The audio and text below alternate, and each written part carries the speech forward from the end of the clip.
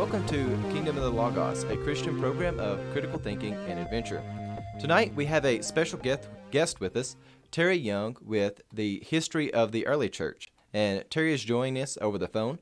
But if I could, Terry, could you go ahead and introduce yourself and give a quick snapshot of what your podcast is and where people can find it?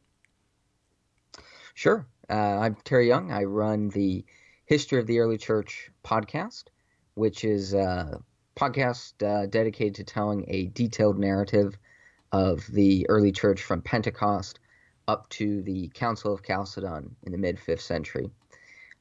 Each episode is about 20 to 30 minutes with to have a certain degree of narrative coherence. As of right now, we've gotten to the end of the 3rd century in our narrative, and the podcast is available at both in the iTunes podcast store and the Google Play Store. And it is an absolute honor to have you here with us, Terry. And for those of you who are my listeners out there, I really encourage you to go out there and check out Terry's podcast. When I first discovered it, it's probably been about a year or two ago now, I was just absolutely blown away with the quality of the content. He takes about a half hour and very coherently, very articulately goes into an extreme amount of detail, but it's not to the point where you can't consume it. The average person can definitely sit down, turn on the podcast, and absorb the early church history, and it's just absolutely fantastic. But without any further hesitation, I want Terry to talk with us tonight about the early church accusations and sort of the role that the Roman culture had in the persecution, the idea that the early Christians, they were atheistic. It seems like a bit bizarre for us in the modern world. Again, a lot of times modern Christianity is framed in such a way that it's opposed to atheistic assumptions. But in the ancient world, the assumptions that people had were quite different. So why don't we start, Terry? I want to ask you, many people in the modern church are confused about the fact that early Christians were actually accused of being atheist. How is this even possible? And how did this relate to the broader Roman culture, especially with things like the Roman Pax Deorum? Yeah, the accusation of atheism is one of those things that sounds so counterintuitive to the modern ear. Um, and you're right, it stems ultimately from this idea of the Pax Deorum, which is really this central concept in the religion of the ancient Roman Empire. The belief that the reason for the success of the empire and the reason that the emperor was secure and the world was safe is because people were pious and virtuous and offered worship to the gods. And as a result, the gods were happy and they blessed the empire in return. So if things were bad, if there was a famine, disaster, civil war, what have you, it was understood that the empire had lost the favor of the gods. And this isn't unique to Rome, of course, either. I mean, go back to the execution of Socrates in ancient Athens when he was executed for teaching unknown gods and inciting the wrath of the Olympians against the city. So for in the ancient Mediterranean, then atheism was basically someone who was accused of being an atheist was someone who did not offer that worship to the immortal gods who protected society and the world. And so Christians, of course, were, by the very fact that they were, uncompromising monotheists, were subject to this charge. And it was a pretty it was a bad word. You did not want to be accused of this. And other groups had been accused of atheism before. For instance, the philosophical group, the Epicureans, to the point that even being called an Epicurean, like atheist, was kind of a slur used in the time. So it was because of this refusal for Christians to worship the gods that protected the empire and the world, which was seen as basically a threat to safety. That Christians, by spreading this message that told people to reject all other gods and embrace only theirs, that they felt would incur the wrath of the gods upon society. Well, that really is quite fascinating because, again, in our modern context, people think atheistic. That means you're someone who doesn't believe in a higher power at all. But for the ancient Romans, it was actually something quite different. They seen it as a threat to society because the gods were not being pleased. That is very fascinating. The next thing I want us to talk about, Terry, is modern Christians are often unfamiliar with the power of martyrdom. And this was something, especially when you look at the early church, martyrdom plays a big role. But I wanted to ask you why it was that martyrdom was so influential in spreading the gospel. Moreover, it was so influential that many of the martyrdom accounts, they go from just being historical records to people, they take people like Polycarp and even others, and they really mythologize the martyrdom. You get a lot of things where there's doves coming out of open wounds and things of that nature. With my congregation and the people that I pastor in my parish, there are a lot of people who they look at the martyrs in the early church, and especially people who haven't spent a lot of time in church history. They say, well, why would watching people be martyred, why would that bring you into the church? Why was it that people would willingly go to the amphitheater? And of course the answer is, well, when would choose faith over giving in basically to the demands of Rome. But why is it, Terry, that martyrdom is so powerful in the early church?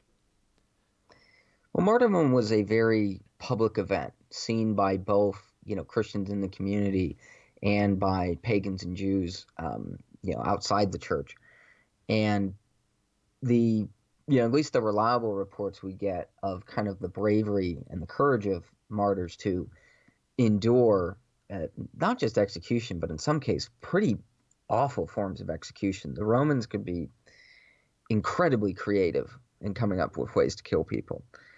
And seeing this group of people who seemed, who were despised, but they acted with such bravery and virtue in the face of such hostility, captivated a lot of people. And that sort of living witness, because of course the word martyr means witness, that witness to the Christian life, to the gospel, really did strike people quite dramatically. A good example is the Latin church father Tertullian, who states that the martyrs were a major reason for his conversion to Christianity. And you can see that in his own writings, where martyrdom informs a very big part of his thinking. And especially more in the second century, less so in the third, but especially in the second century, where Christianity was really on the margins of society and not much was well known beyond common rumors and slander. It was one of the sort of few public ways Christians could really preach, if you will, in a certain way, nonverbal preaching, I guess, to a large audience. Now, as far as martyrdom accounts becoming mythologized, this is unfortunately one of those regrettable instant or sort of attrition to ancient literature and texts that we have in history, because we do have, we only have so many good, reliable historical martyrdom accounts. A good amount that does give us a lot of information, but a lot has been lost to later embellishment or just straight up fiction. So a kind of a textbook example is a martyr by the name of Procopius of Scythopolis, who was a exorcist and a reader in the Church of Palestine. And he is the first recorded Christian put to death under the great persecution of Diocletian in the province of Palestine. Well, flash forward to the Middle Ages, and Procopius has been transformed beyond all recognition from the humble lector and exorcist to one of the great military saints, like St. George or St. Demetrius, bearing, no sort of resemblance to his historical person. And you can see a similar process with other martyrs. And I think the reasons for these vary. Some of it is just the fact that um, local churches that had commemorated martyrs in their liturgical calendars, marking the date of their death in their church calendar, they may not have had or maintained the original trial records or what have you from back when the event happened, and as sort of a way to kind of boost the prestige of their local church, you get these sort of pious fictions that get invented. And just because martyrdom also entailed a certain degree of kind of spiritual authority within the Christian community, martyrdom for the early church was kind of the highest ideal, and to the point that martyrs or confessors could even acquire this special charismatic authority. So one interesting example is during the persecution under the Emperor Decius, where many Christians lapsed and offered sacrifice to the gods or offered incense. And to receive, to have their sins declared forgiven, they would go not to the local bishop or presbyters. They would go to the confessors, because they believed the confessors interceding for them before God had this charismatic authority to loose them of their apostasy and return them in good standing within the community. So it was very, very powerful, both as an external witness to the Greco-Roman world, and also very powerful internally for the Christian community. Well, one of the things that really fascinates me is which again, I haven't had any time to, I've been hoping to pursue further graduate education in the field of church history. But when just as someone who's in pastoral ministry and I study a lot of this stuff, in the early church, of course, there's a period of time before Scripture is canonized and all that is sorted out in sort of an official fixed form. But the authority of the martyrs and really their accounts really seems to be something circulating throughout the church in a very powerful way. And for a lot of the people I have in my life around me, and when you start to talk to them about these martyrs, they almost seem a little bit shocked that the martyrs would have such an amazing authority. And when it comes to both spreading the gospel, and as you were pointing out, it's sort of preaching not just by getting up in a hall and speaking to other people just with words, but it's really something that's a bit more of a visual. And just seeing these people live out their bravery, it's so fascinating to me. Well, the last thing I want us to talk about is Marcion. Here at Kingdom of the Logos, our program, we do a little bit of Christian comedy, and we try to help people to learn about the history of the church. It's so rich and so full, but we've been talking a lot about Marcion lately. And he really is someone he's a fascinating individual in a really terrible way. You also see you were hinting at there's all sorts of gray areas that happen in history. We don't always have the best accounts of things, and people fill in. There's, of course, the rumors about Marcion and things that went on earlier in his life. But could you give people an overview, some of the highlights of who this character Marcion is and what he does in the church that is really so corrupting? What was behind Marcion's heresies, and why was he such a huge deal there in the early church? Sure. So Marcion was from the city of Sinope, which is on the northern central coast of modern-day Turkey. We're told that his father was the local bishop there, and that his family was pretty wealthy because they were into shipping. Mm-hmm.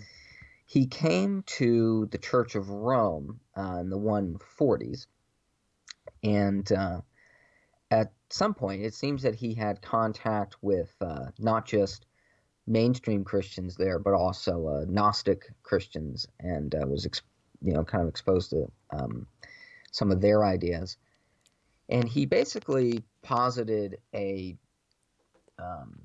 radical doctrine of contradiction between the Old and New Testaments, basically saying that the creator of the world and the God of Israel was not the Father of Christ, which was, of course, an old Gnostic idea. But even sort of going further than that, that God was completely evil, that the Old Testament and the whole religion of ancient Israel was an evil work of the Creator, and had nothing at all to do with Jesus, was opposed to him and to his work.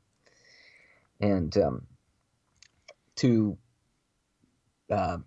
argue this, he believed that the works of the New Testament, since the New Testament is so saturated with the with quotations and allusions and just the language and religion of the Old Testament, he thought that, well, that must mean that the authentic writings in the New Testament, or that we would call the New Testament, it's obviously that's somewhat anachronistic, were interpolated by the Judaizers. And in particular for him, the only authentic texts that he regarded as authoritative were the Gospel of Luke and the letters of Paul. And he also heavily edited those to remove any content that spoke approvingly of the Old Testament and the religion of ancient Israel. Well, this was a pretty extreme, out there teaching, and the story goes is that when he went before the church leaders in Rome, they were so horrified by this that not only did they kick him out of the church, but they gave back all the large sum of money that he had donated to the church over those years from his family wealth. So from then on, he went on to kind of start his own rival church that actually I think lasted even into the 4th century. We still get reports then. There might be some reports of it beyond that. What is usually seen as the most significant aspect of Marcion is he is at least the first person we know for sure of to, in effect, come up with a New Testament canon, that by his act of selecting only Paul and the Gospel of Luke, and then of course editing those, it is thought, forced the issue on the early church to really start delineating what writings were authoritative and what weren't. And that wasn't unique to him. The Gnostics had kind of forced the church to confront that as well, because they had started writing all these gospels of their own under the names of different apostles. I would say the more important long-term effect of Marcion, beyond just the New Testament canon, is that it entrenched the church's belief that the Old Testament is Scripture. And that had, of course, been the case before, but that really, in the 2nd century, was a defining marker of orthodoxy, was your attitude towards the Old Testament. Is the God who created the world and gave the law to Moses and the Hebrews on Mount Sinai, is that God the Father of Christ? And Marcion, along with the Gnostics, really made that absolutely central for the early church.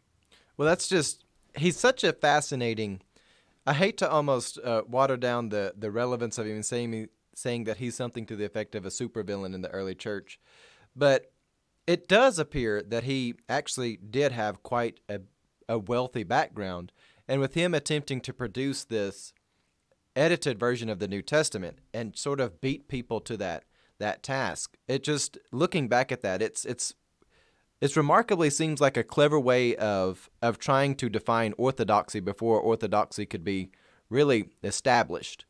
And I am very grateful that there were figures in the early church who were able to clearly draw lines and say, no, this is bad, and get that out.